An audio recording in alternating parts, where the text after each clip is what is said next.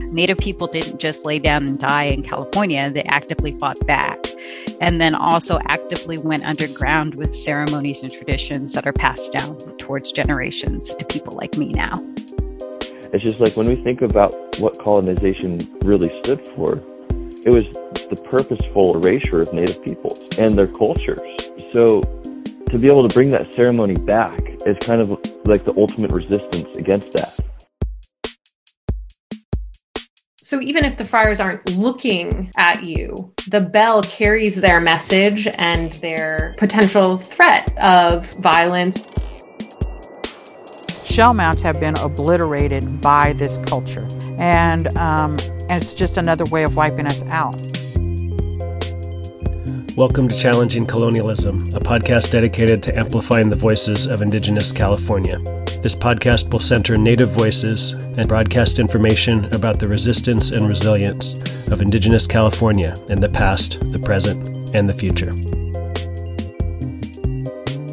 And now, a preview of some of the things you can expect to hear in Season 2 of Challenging Colonialism. We've spent a lot of time trying to almost correct a historical record that was created without us as California Native people. If that much of this profession, this scientific profession and industry and scientists are dealing with our culture, we need to be there. We must be there. It's our culture. As a young scholar interested in my history, California Native history, I remember as an undergraduate student reading Kroeber's books and hearing about Kroeber in the classroom. And of course, hearing later with other Amamutsun community members that, Kroeber was part responsible for Amamutsun and other Ohlone peoples as being seen as extinct, not existing anymore. I'm not a person who thinks there are scientific reasons why or educational reasons why we should have remains, objects, artifacts, cultural items in the hands of higher education institutions or research places.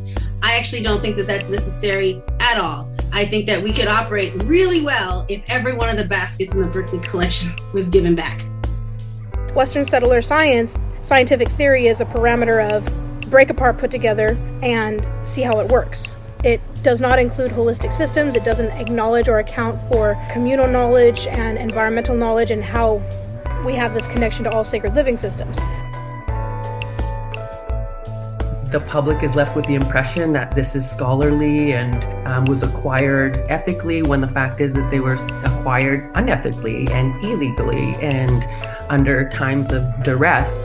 And in the process of studying, storing, preserving, managing, they also claimed ownership rights over our stuff.